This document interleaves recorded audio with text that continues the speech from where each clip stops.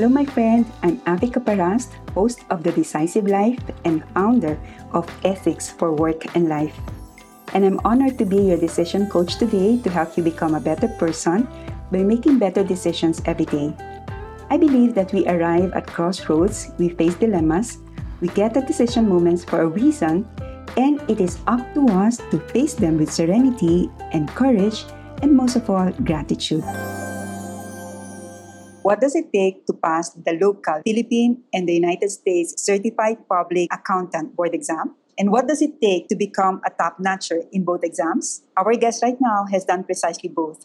Leslie Anne Huang landed in the top 6 in the local Philippine CPA board exam, and in 2019, she was one of the winners of the Elijah Watt Sales Award. And to achieve this award, the CPA candidate must achieve a cumulative average score of 95.5 across all 4 sections of the US Uniform Examination. Let's now welcome Leslie Anne Huang. Hi, Leslie. Hi, good afternoon. I met Leslie a few years ago in a conference, and since then I have monitored her achievements, and I was very amazed with her recent 2019 award. So now I want to ask the question, why, Leslie, did you take the US CPA exam? So, in my job, I was assigned to work in the US for around 2 years. During that time, my staff were reviewing for the US CPA exam, and they would ask me to help them when they would have a hard time answering the questions. And so, as they would ask me, I would have a glimpse of the reviewer, of what the questions were like. And I kind of thought that I could do it also, even if I didn't study accounting in the US. I felt the questions were more or less similar.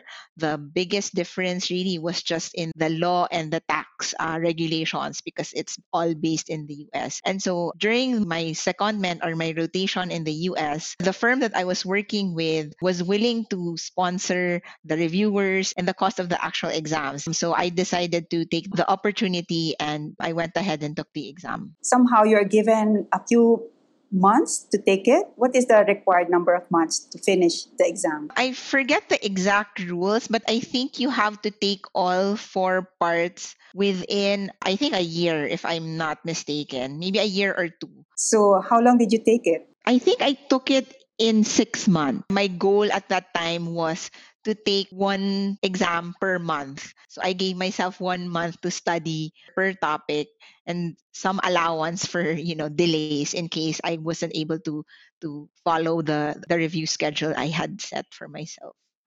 Okay, could you tell us what were your techniques in studying for the US exam?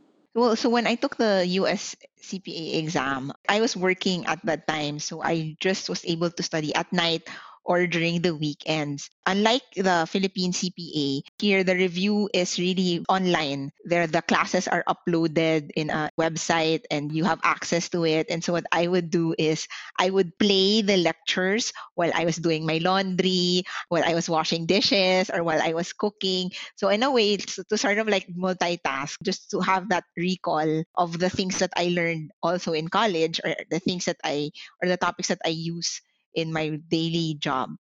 The difficult part for me was really on the tax and law subjects, because those were really something that was different from the Philippine CPA. And so my strategy was to take that part first, so that I could see how I would do in the hardest, or what I thought was going to be my biggest hurdle.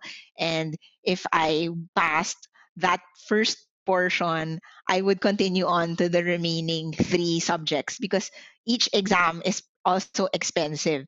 So that was sort of like my benchmark if I was gonna continue all the other exams. And fortunately, I passed that first part, and so I decided to continue on the remaining 3 exams, which are more or less identical to the Philippine CPA exam. And the reviewer also includes some exam tips. It gives you like a background of like it's all computerized, so you have to be ready with like solving using like a whiteboard and whiteboard marker, and you put your answers online and you use Excel. They have like a Excel type spreadsheet that they load in the computer that you can use. And so there's like a practice of how that works because it's not really exactly like Excel. So you need to practice the functionality of that as well. And I think in terms of how the exam is different, there are multiple choice questions, but there are also portions where you have to supply the answer. I remember during my exam, I even had to prepare consolidated financial statements. And I also had to write memos to the accounting manager and essays. So that's the difference with the two exams. It seems to be a different world, right? Because here locally is multiple choice. Of course, it's difficult with multiple choices, but the exam that I took back in the days when I took the board exam, it's not just multiple choice. You really have to do problems, right? So it took 6 months to get the results, right? So because it's so difficult to check, whereas now it takes days because it's multiple choice. It's easier to check. So it seems to be like a dream to have that here locally. And you were saying something that you started with the hardest exams to see if you will be motivated to continue. What motivated you or what kept you going while studying for those subjects? Well, so since I was also assigned in the US, during my first busy season, I sort of started learning the basic concepts of some law and tax regulations. So I think I was able to use that when I was reviewing. And then, well, during my review, my mindset was it's not my review right now is not just for the board exam because I will also still use whatever I learn here for my next busy season that was also going to be in the US. So I was just thinking of it as, even if I don't pass, at least I can use whatever I learned to my work and apply it to my work, and it wouldn't be a waste of time.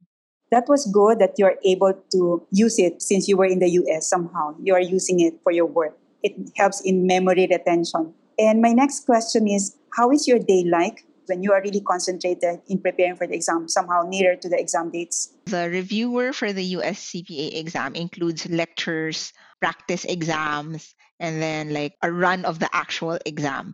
So what I did was I looked at the time frame of the entire subject and then I allocated 2 hours each day for review. So I outlined which topics I would be reviewing that day depending on the suggested time frame of the reviewer. And then on weekends, I would do 8 hours.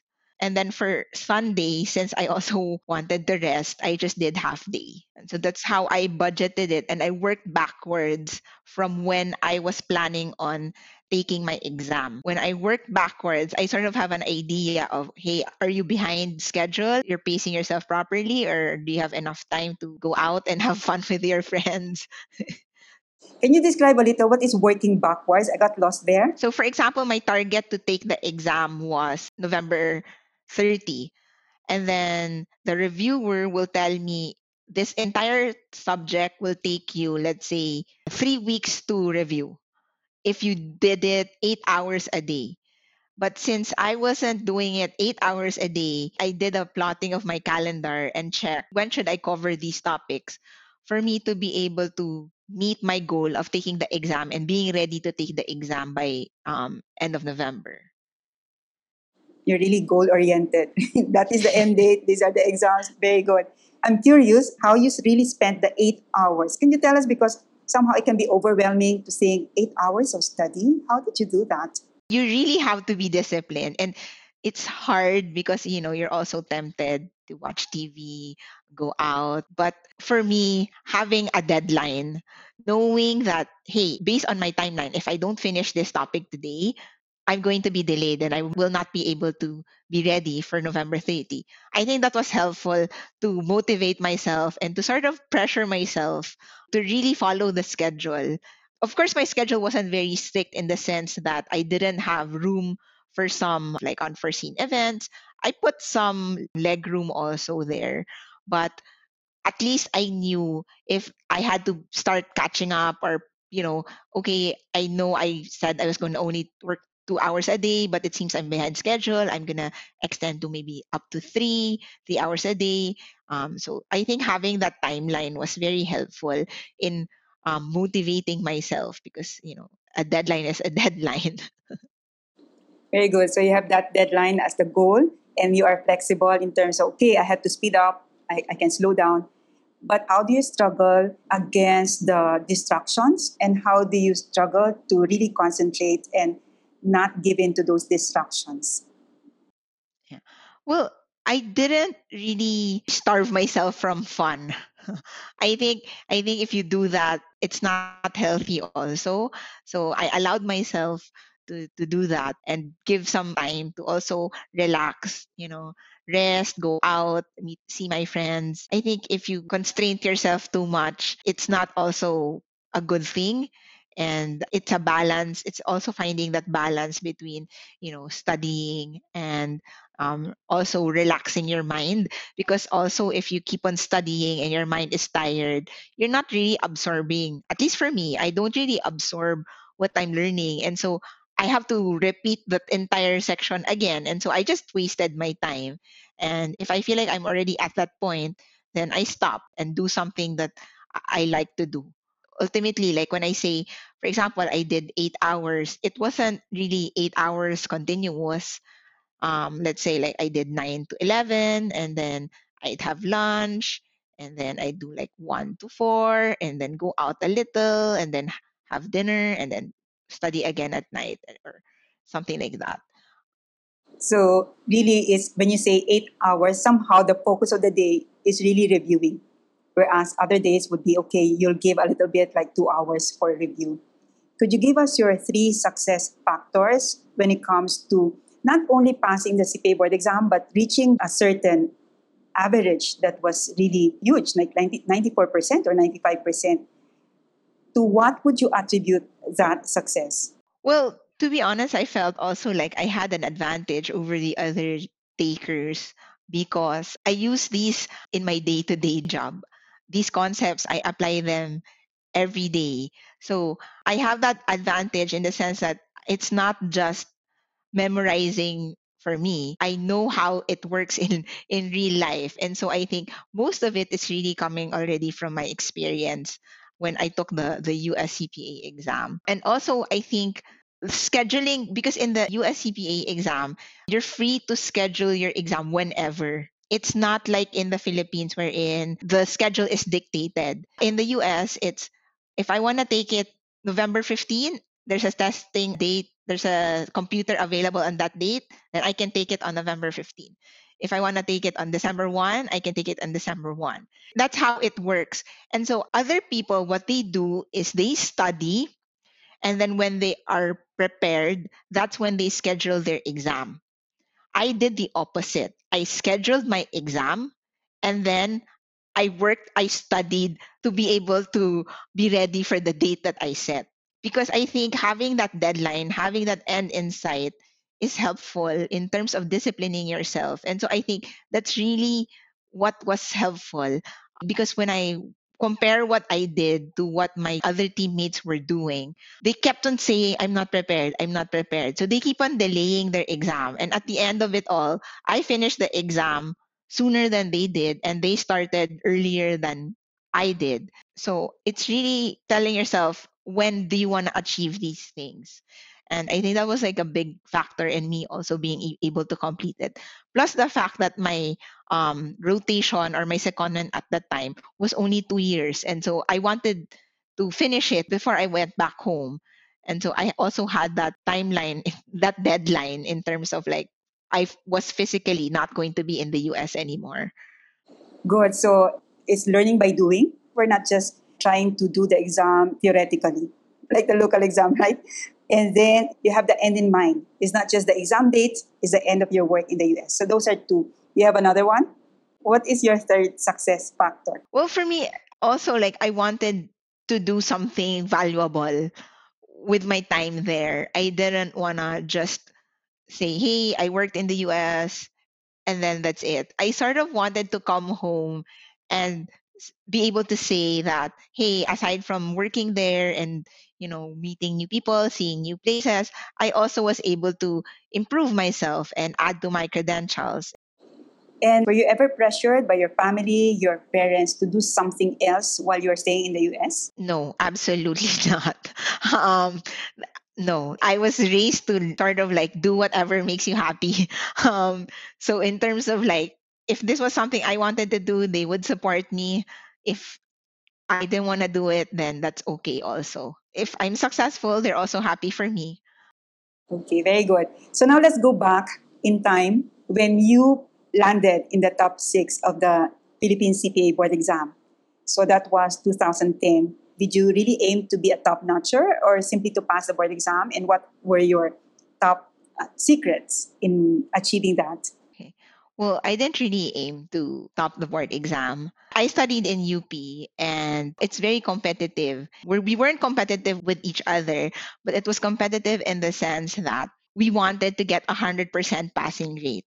And my motivation was to not be that one person who caused the school to not get 100% passing rate.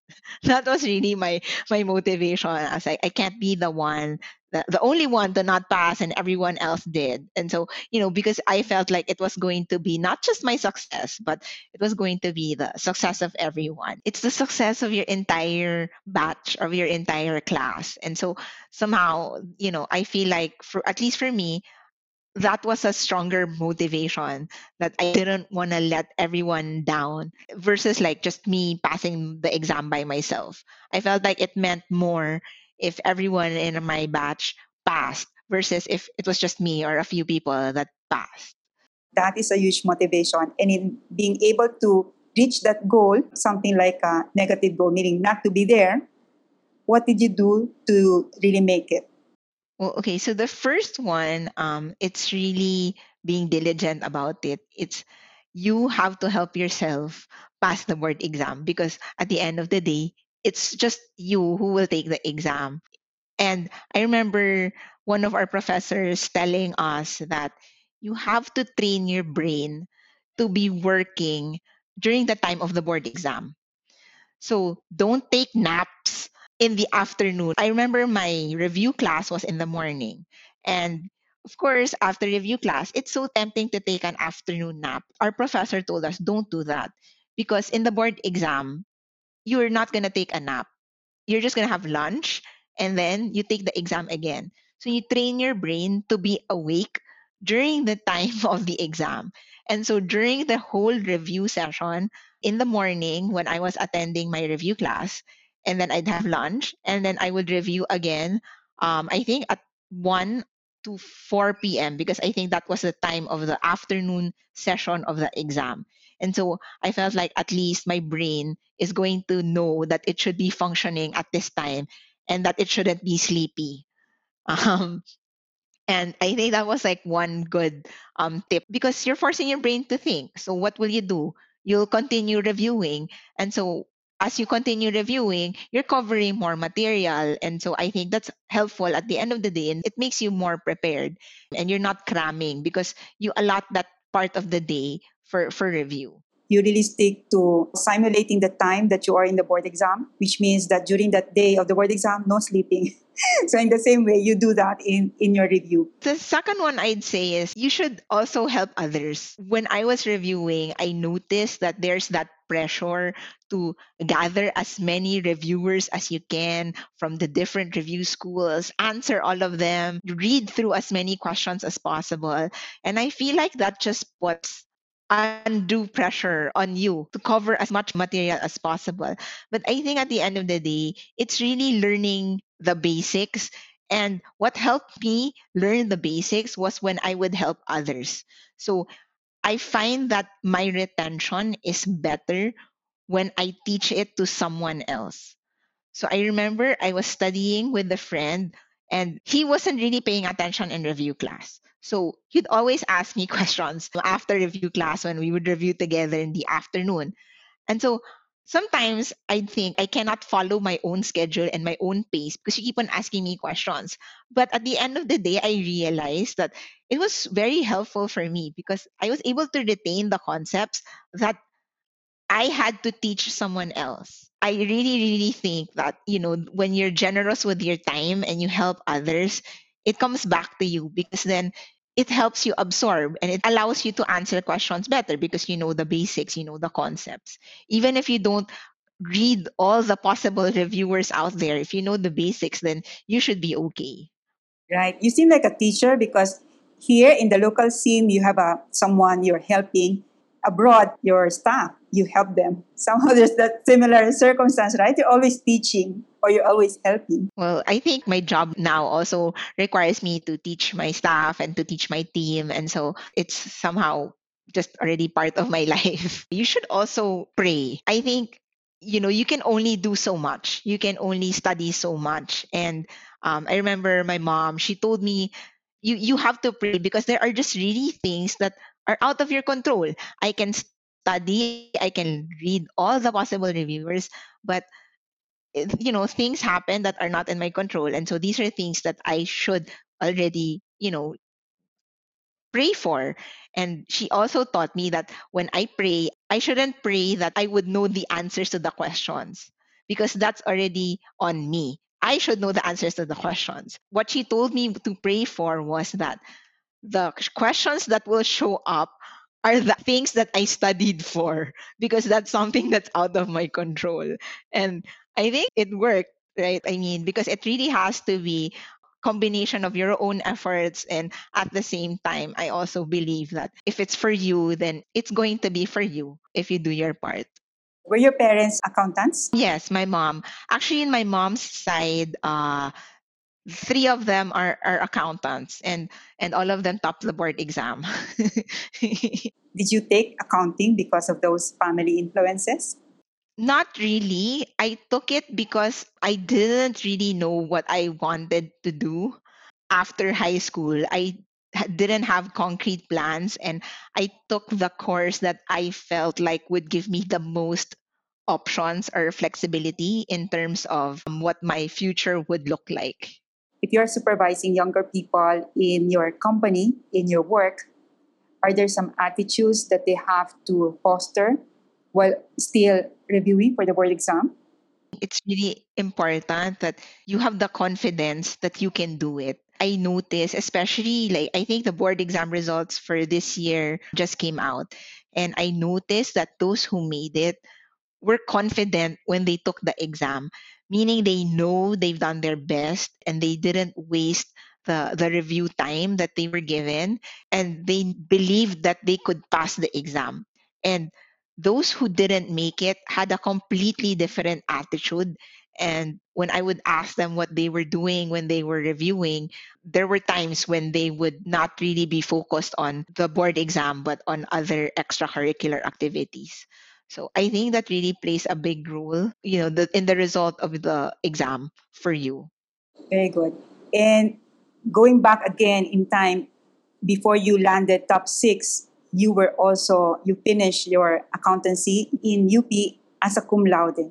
And I remember a similar live stream that I did with the chairman right now of SGB, Wilson Tan. And he said, I remember it particularly that he said it's much more important to have Latin honors than to be a top notcher because really the Latin honors signified many years, in your case, 5 years of study habits. Would you agree to that? Yes, I would agree to that because also the college, the topics are more diverse. And I feel like it's not just focused on accounting. So, in a way, you're sort of like also an all arounder, if that's even a word. But you have to be good all around for you to be able to achieve your Latin honors.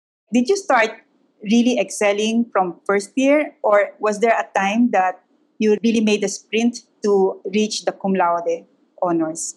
Were you diligent from day one of college? Well, for me, I feel like in terms of my college life, I feel like it was a well rounded experience. I didn't really put too much pressure on myself to have Latin honors or to be in the top whatever of my class. I also made sure that I had a good experience in terms of making friends, going out with them, joining organizations, because I think college is not just all about grades. So of course you have to get good grade, because then how will you find a job? But you also have to develop other skills outside of, like, what is graded. You also have to have social skills. You have to learn how to organize events. You also have to learn how to meet new people, carry a conversation. And so I think those are also skills that you should be able to learn in college, and also learn how to have fun and not just put too much pressure on yourself to top the board exam, to get Latin honors. Because while that's important and it will be to your benefit, I think long term into your career, it will all even out. For example, if you didn't graduate with Latin honors, or even if you didn't top the board exam, you will still be able to catch up with those who did, if you are a person who is responsible, who is diligent, who is hardworking. And I really, really believe that. And I see that in the people I work with. I have seen people who are with Latin honors and not with Latin honors. And sometimes, in terms of performance, those without Latin honors do better. And so, while it's important, it's not everything. And there are other skills that you should also be developing in your college life, and not just be so hyper focused on grades alone. Very good. That's really something new because if, for example, my classmate Will Santan would say having Latin honors is much more important than being a top notcher. For you also, you have added, it's not even that because you can catch up. I like that idea because there's always hope. Like you make a mistake, you fail in the first year, there's still hope for the next 4 years. And then again, it's really the attitude. It's building up some skill sets. As you said, social skills are really also very important. It's not just being focused on the grades. Yeah, and it's like, it's not the end of the world, right?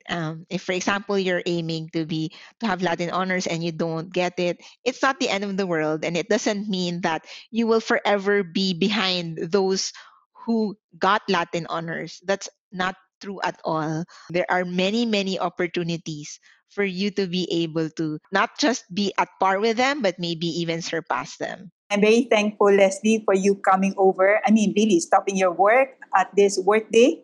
Thank you very much for coming. And if you have some farewell messages to our students right now, you have the time. Well, first of all, good luck in your journey from college or wherever you are. Maybe you may be in college, or you're preparing to take the board exam, or you're maybe starting off your career. Just know that there are always going to be opportunities for you out there. Even if you fail, you can always try again, and don't give up, because there's always going to be something for you as long as you work hard, and you're diligent, and you want something and do something to pursue that goal. Okay, my friend, I hope you enjoyed this episode of The Decisive Life. If you liked it, take a screenshot of this podcast, share it, and the link to this episode to 3 of your friends today. Post it in social media and use the hashtag The Decisive Life. Until the next episode, my friend, be good.